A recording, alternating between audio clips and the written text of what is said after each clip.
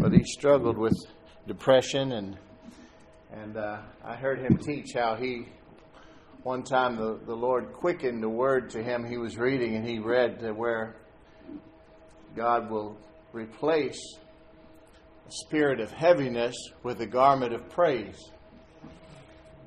And he knew at that moment that was the answer. Anytime he started struggling with heaviness or depression, darkness would try to overcome him. From that point on, he would just force himself to begin praising God. He lift up holy hands, which can be the heaviest things in the world when you don't feel like it. And he would begin to just sing God's praises. And I know that that's true. Just today, I told my wife, I said, I can't hear the Lord right now. I'm not getting any, I'm not connected, I couldn't hear what he wanted to talk about. But I just went over to the piano and I began to just play some songs and sing to the Lord. And man, it wasn't long that I could tell he was right there with me. Of course, he always has been. It's not him that leaves or changes, it's us.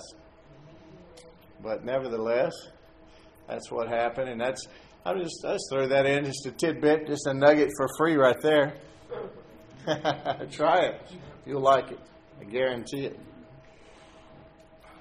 But today is what many refer to as Palm Sunday. We're not in we don't have to here. You can if you want. Either way. But what they're talking about is Palm Sunday. It's the week before Easter, which is Resurrection Sunday. Amen. And this is the time of year I just really love just talking about Jesus, about his really making it personal with his life and the last days leading up to his perfect sacrifice on our behalf as he approaches Jerusalem for the Passover feast, where his destiny is about to come to a boiling point, as it were. And next Sunday, we're going to celebrate the resurrection of our Lord Jesus Christ. Amen. You can put your fingers in John chapter 12 today, if you've got it, in the Gospel of John chapter 12, which is beautiful. Maybe a marker in Matthew chapter 26. Let's pray. Father, thank you so much for this opportunity once again to come together, your children, to discover more of you, the depths and the mysteries of Christ, which has been revealed by you to us, and your desire for us to grow in the grace and knowledge of our Lord Jesus Christ. So help us today to feed on your pure manna, Lord, and to protect it in our hearts, to help it to take root and bear fruit in our lives. In Jesus' name, amen. Amen. Luke chapter 9, verse 51 says, as the time approached for him to be taken up to heaven. I ministered on this last week. As the time approached for Jesus to be taken up to heaven, Jesus resolutely set out for Jerusalem. In Psalm 138, it gives us a glimpse into what was on his mind, what he was saying to himself. The 8th verse of Psalm 138 in the King James says, "The Lord will perfect that which concerneth me. Thy mercy, O Lord, endureth forever. Forsake not the works of thine own hands." The Bible that I use most often, the English Standard Version, says, "The Lord will fulfill his purpose for me." Oh, how comforting. Isn't it? Just to say that to yourself with confidence. Don't you know how faithful he is? I want to tell you today that God always desires and is willing to accomplish everything he has for your life. And it's good. It's good. We got this old free will, though, that's sometimes at odds. And I think that's the problem today. I was telling Russell Lorfing, all these wonderful works that I'm always so interested in around the world, where you can really make an impression and inroads into people's lives in places where they don't know the Lord and they're hungry for Him. But I told Russell, I said, my burden, my heart lately has just been overwhelmed with and for the harvest field that is the United States of America. And he said, well, let me tell you, Will, he said, I know a lot of ministers that they're having great success in the inner cities and Harlem and places like that. He said, but I don't have any good reports coming out of ministries that are trying to reach the middle class or upper middle class. It's dry. And I know it. I feel it. Get on social media. All the people I love that I grew up with in my own world, and I just hear the animosity toward God, the vitriol, and it breaks my heart. Some of these people that have gone into very high educational lofts, doctorates and this and that, and it just seems like they're at odds. This atheist culture that we've come to embrace, it's a bunch of nonsense. Atheists. I was telling a friend, a real prophet that I know, on the way over, he got me all fired up just talking to him in the truck. Tavana was driving me today, and I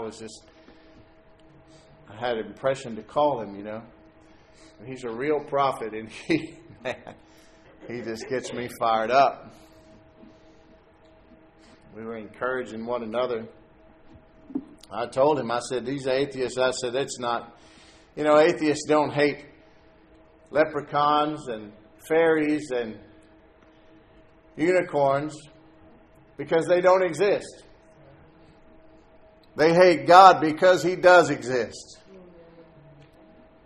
They want a God that'll suit whatever life they want to live and agree with it. And when they find out that He doesn't, they hate Him for it. And they want to kill the messenger. But they can't. Because the favor of the Lord surrounds me as a shield.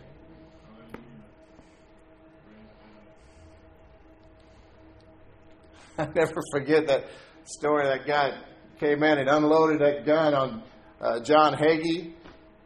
They looked behind him, and it was like the bullets just made an outline of his body. He said, you can't. You just can't right now. The Lord's using me. Nothing to do with Him. God will use whoever He wants to use. Use a jackass and a chicken. He can use any man or woman He wants. People have a hard time understanding that.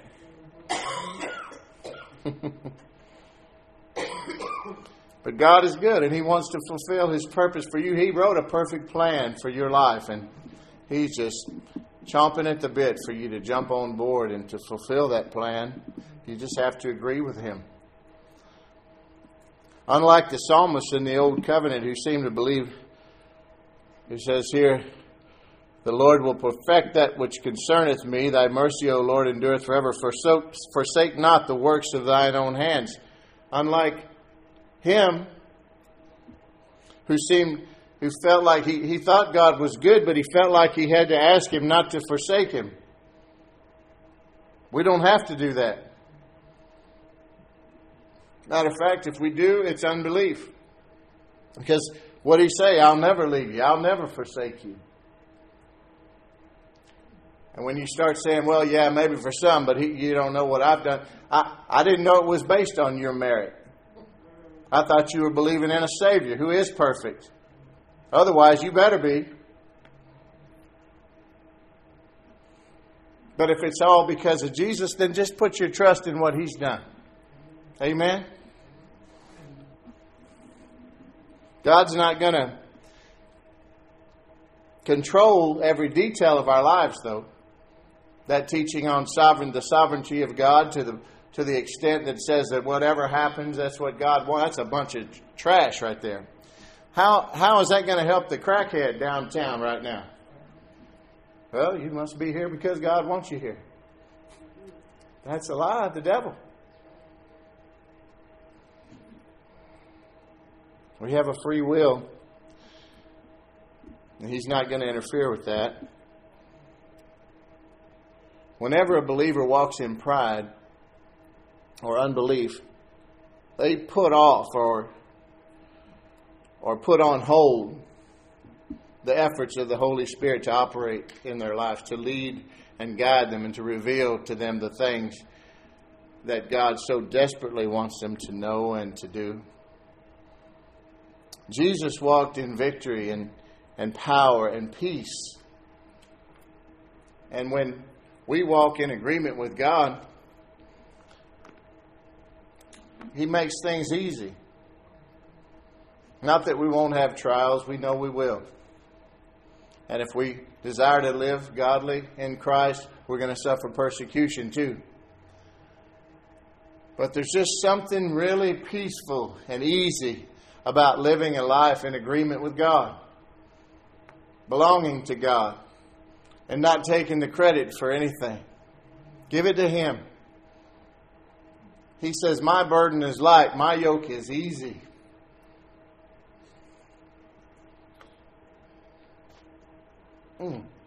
Somebody ought to get healed right now.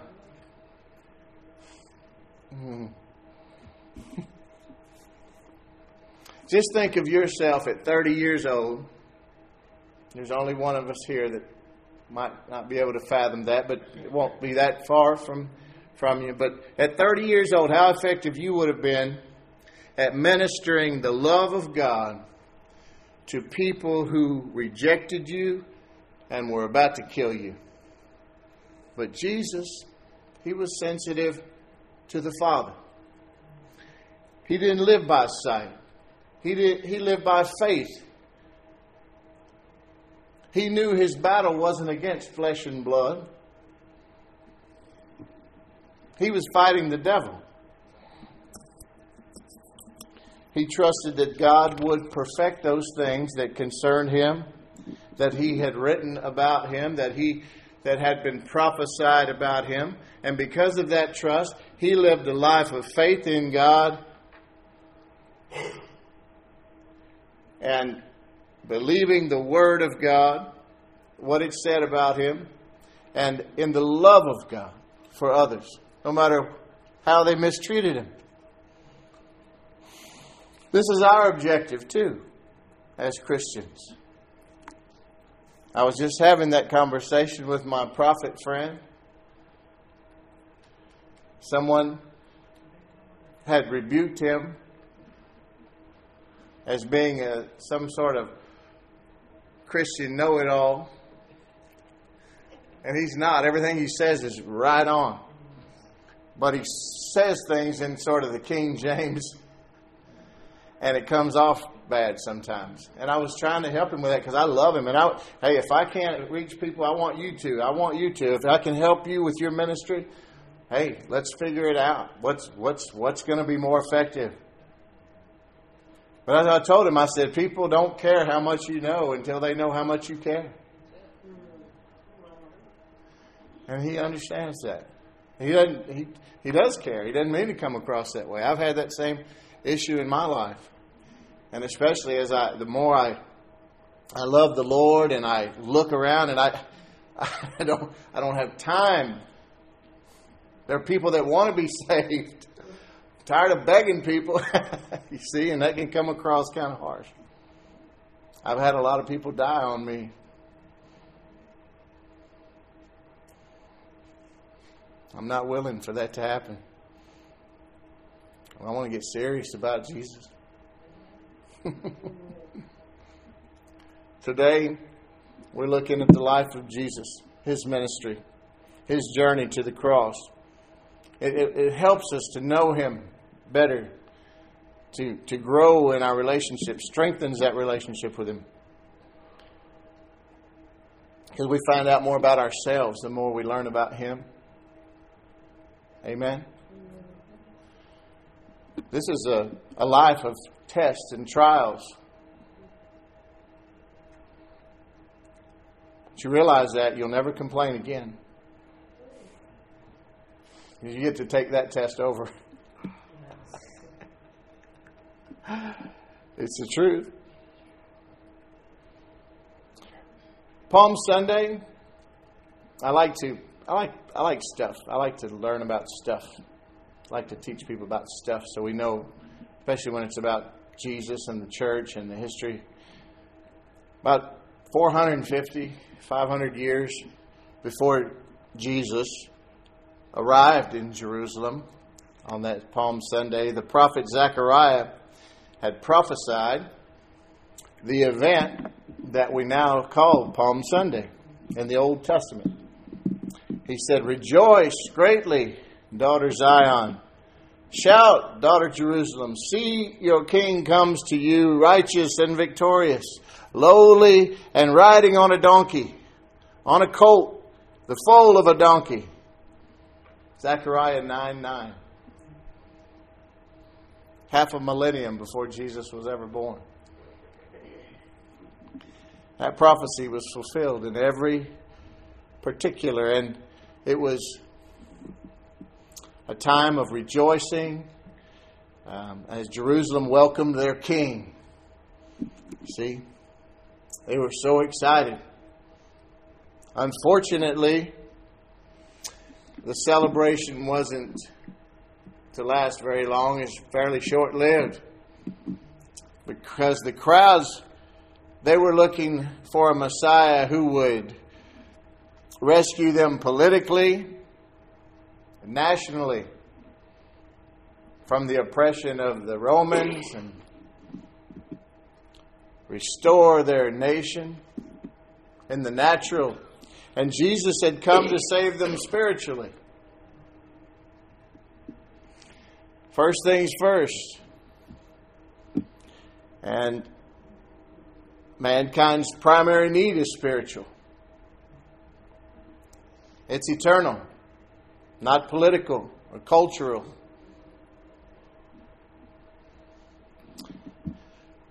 So Jesus said, "Verily, verily, I say unto you, except a corn of wheat fall into the ground and die, it abideth not. But if it die, it bringeth forth great or much fruit." That's what he said in John 12:24. And today we're looking in John chapter 12. And I love it. Jesus compared his death to the planting of a seed. Like a seed, he would rise again and bring forth fruit. Many people is his fruit. You and me. For him. With him. That's us, brothers and sisters. That's us. He saw you in his future. And because of that, he looked past the shame of the cross, despised that, and he saw you. He saw the future, and it was worth it. Everything he had to go through. In this scripture, he was comparing his death and resurrection to a grain of wheat being planted in the ground, and it has to die by being put into the soil and planted in the ground before it can grow and produce more wheat. Jesus would also be laid in the ground for 3 days. Not in the dirt. We know how he was laid out, but you get the point. Just like a single grain of wheat finds new life through this death and multiplies itself many times over, so Jesus would rise again and bring many others with him from death unto life. Notice how Jesus spoke about this seemingly terrible situation and made it positive. That That's what we would say, by the way. How did he do that? How was he thinking about you? First of all, he has an amazing relationship with the Father, and he trusted him to perfect all that concerned him. That's what we said in the beginning. Just like you can today. Same thing.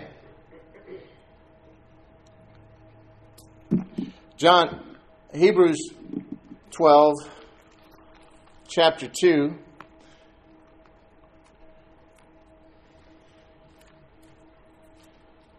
Looking unto Jesus, the author and finisher of our faith, who for the joy that was set before him endured the cross, despising its shame, and is set down at the right hand of the throne of God.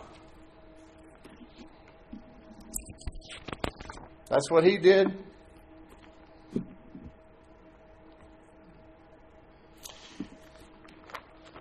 John 12, starting at the first verse. 6 days before the Passover, Jesus came to Bethany, where Lazarus lived, whom Jesus had raised from the dead. Second verse says, here a dinner was given in Jesus' honor. Martha served, of course, while Lazarus was among those reclining at the table with him. Picture this. Then Mary took about a pint of pure nard, an expensive perfume. She poured it on Jesus' feet and wiped his feet with her hair, and the house was filled with the fragrance of the perfume. Oh, my goodness. So Passover is a Jewish festival that commemorates the Jews being freed from slavery in Egypt. The word Passover comes from the fact that when Moses was in Egypt to get the children of Israel, his people, out of bondage, God had commanded the death angel to go to every house in Egypt one night and kill all the firstborn males of each household or family. God inflicted 10 plagues upon the Egyptians, but this was the one that they talk about in Passover. The Israelites were instructed to mark the doorpost, the lintel, the mantle of their homes with the blood of a slaughtered spring lamb. And upon seeing this, the death angel knew that this was a house of God's children, and he knew to pass it by, to pass over, and not take the firstborn of that family. So they call it Passover. When Pharaoh freed the Israelites, they left in such a hurry, they couldn't wait for the bread dough to rise, so they made it without yeast. In commemoration for the duration of Passover, and to this day, they used no leavened bread. That's why they have the flat bread. Matzah. Matzah, M-A-T-Z-O. That's how they spell it. It's just flat, unleavened bread, huh? Yep. That's it. They were in a hurry. They didn't have time. It all means something. But they eat it during Passover. This was one of the things from the Old Testament, that they were just types and shadows of things that were to come. Jesus, in our story today, is about to fulfill all of these Old Testament types and shadows by becoming the Passover Lamb of God. Sacrifice so that we can be free, delivered from bondage, and welcomed into our eternal promised land and rest and relationship with our Father. Amen. Just because we've placed the blood of Jesus, the Lamb of God, on our hearts, the door of our soul and spirit, our spiritual mantle, as it were. Amen. So Jesus arrives in Bethany, where Lazarus lived. And just on the east side of the Mount of Olives. Jerusalem is on the west side, about 1.5 miles. John says 2 miles, but Wikipedia says 1.5 miles. So I'll probably go with John on that one. But Lazarus' family, they loved Jesus. They were the ultimate in hospitality. They really loved him, and they had reasons to. They were just his friends, Lazarus and his sisters Martha and Mary. We first met with Martha while Jesus was passing through their town, and he had opened up. They had opened up their home to Jesus, and he was teaching. And remember, Mary and Martha got into a disagreement, and Jesus sided with Mary because she was sitting at his feet, and he said that's the more important thing. And that's a great lesson for us today, is that we can get so busy trying to serve the Lord and others that we forget to sit at the Lord's feet and be fed and taught and nourished by him. Then another time, Jesus had raised Lazarus from the dead. That was in John 11. That was about 2 months prior to where we are now, here at this dinner for Jesus in Bethany. It's a place where Jesus felt really comfortable. He loved it there. We talk about Jesus being our Lord, but I really appreciate his lordship in our lives and his friendship and his humanity. And I love looking at these stories and just trying to know him a little bit better. Remember how thoughtful he was with the woman at the well. How caring and loving he was. His pleasure, his ministry, his healing, his pain, his rejection. I love to explore all those things about Jesus because it brings me closer to him. He knows everything about me. I like to know more about him.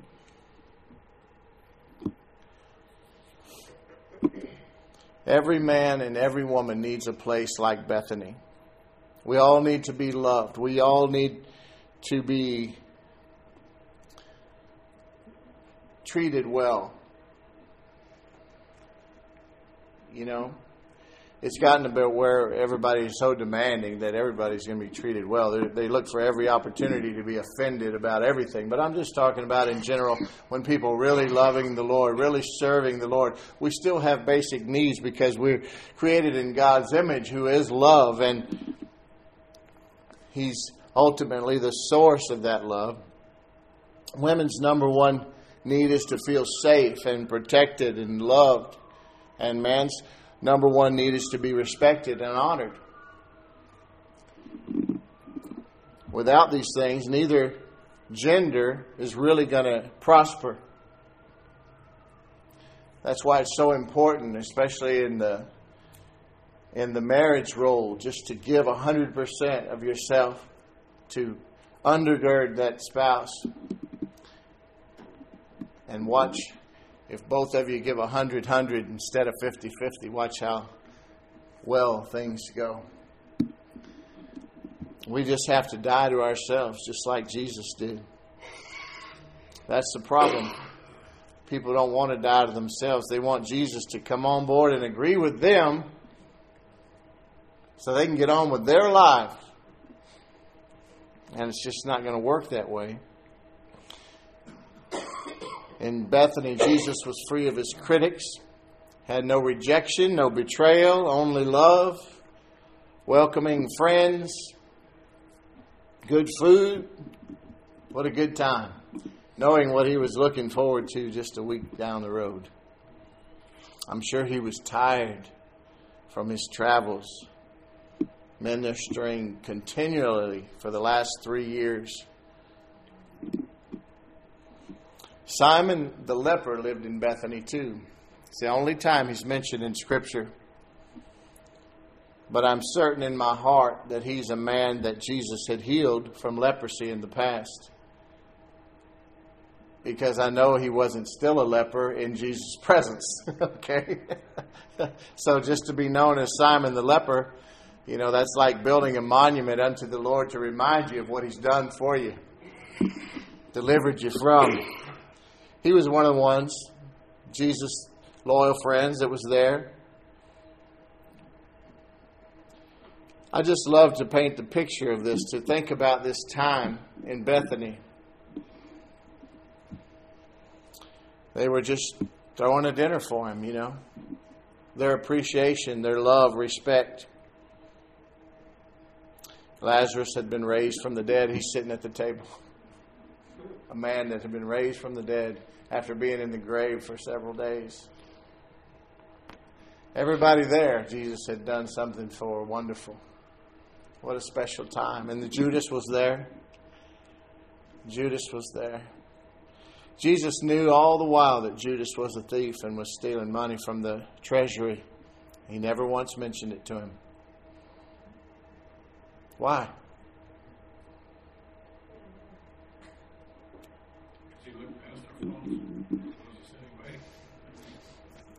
He had opportunity to repent, didn't he? How could you be in Jesus' presence every day and see all the wonderful things he did and never let it change your heart?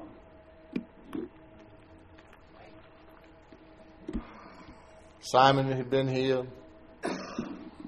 Lazarus was there. Disciples all around him. They had seen tons of miracles. John said, I can't write it all down. There's not enough books.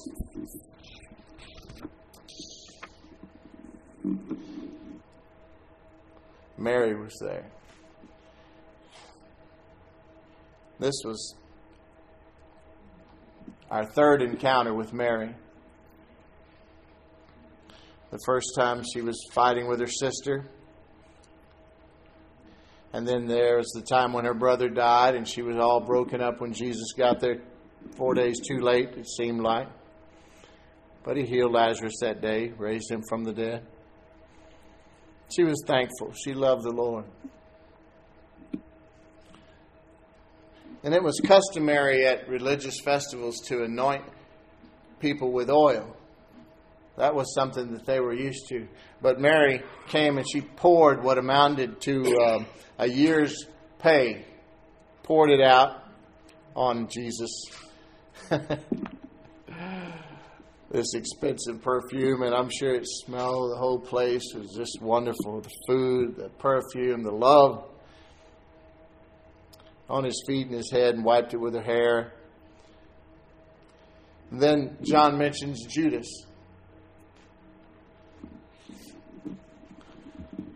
But he's the one that spoke up and complained, and we know he was a bad guy. But I think he was just the spokesman. I think he was the ringleader. I don't think he's the only one that was jealous there that day. Those disciples all acted funny.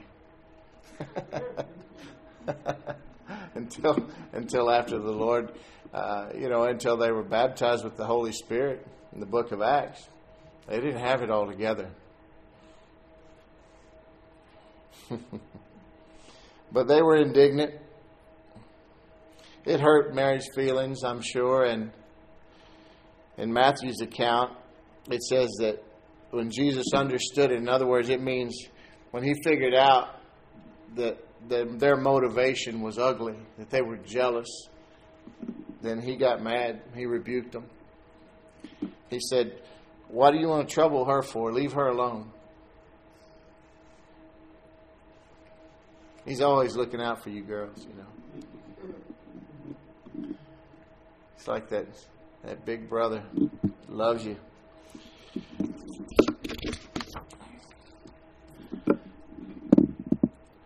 John 12:6. He said this not because he cared about the poor, talking about Judas, who was a thief, but because he was a thief, and having charge of the money bag, he used to help himself to what was put inside. He made this pious statement to mask over his true motives. He was a hypocrite. He was a liar. Satan is the father of lies. He's lying.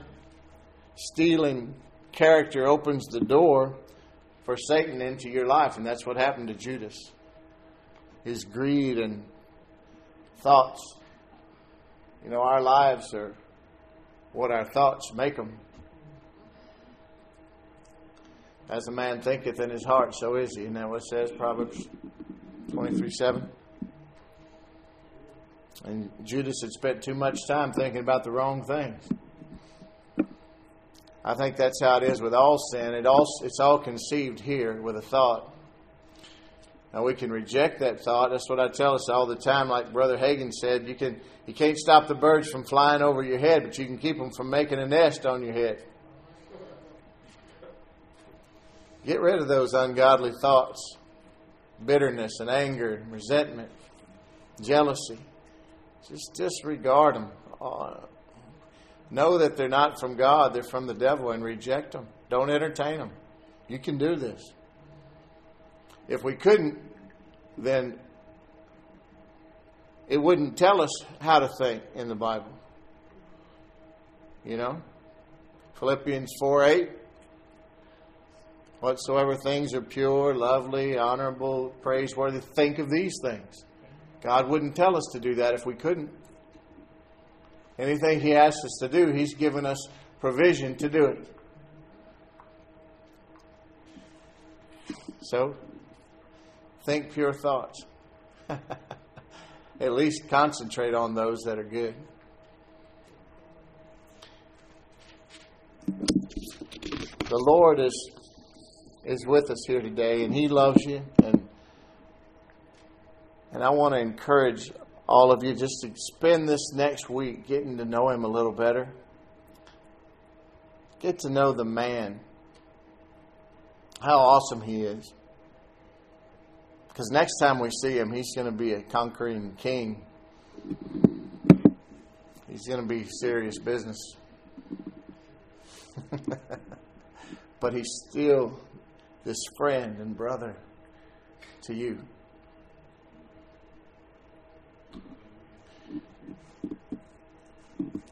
Let's finish reading here in John chapter 12, and then we'll be done.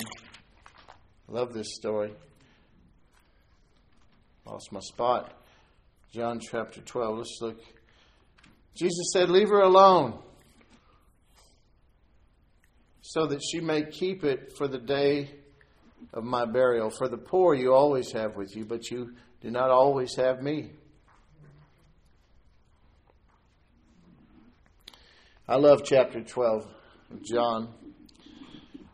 Looking at the humanity of Jesus makes me love Him more and more. Gives me a great role model for my life. This amazing Lord and Savior that we have. His resolve to do God's will is such an encouragement, you know, and a high mark. But hey, what is it we say? If you shoot for the stars, you might hit the moon. But wow, what a leap.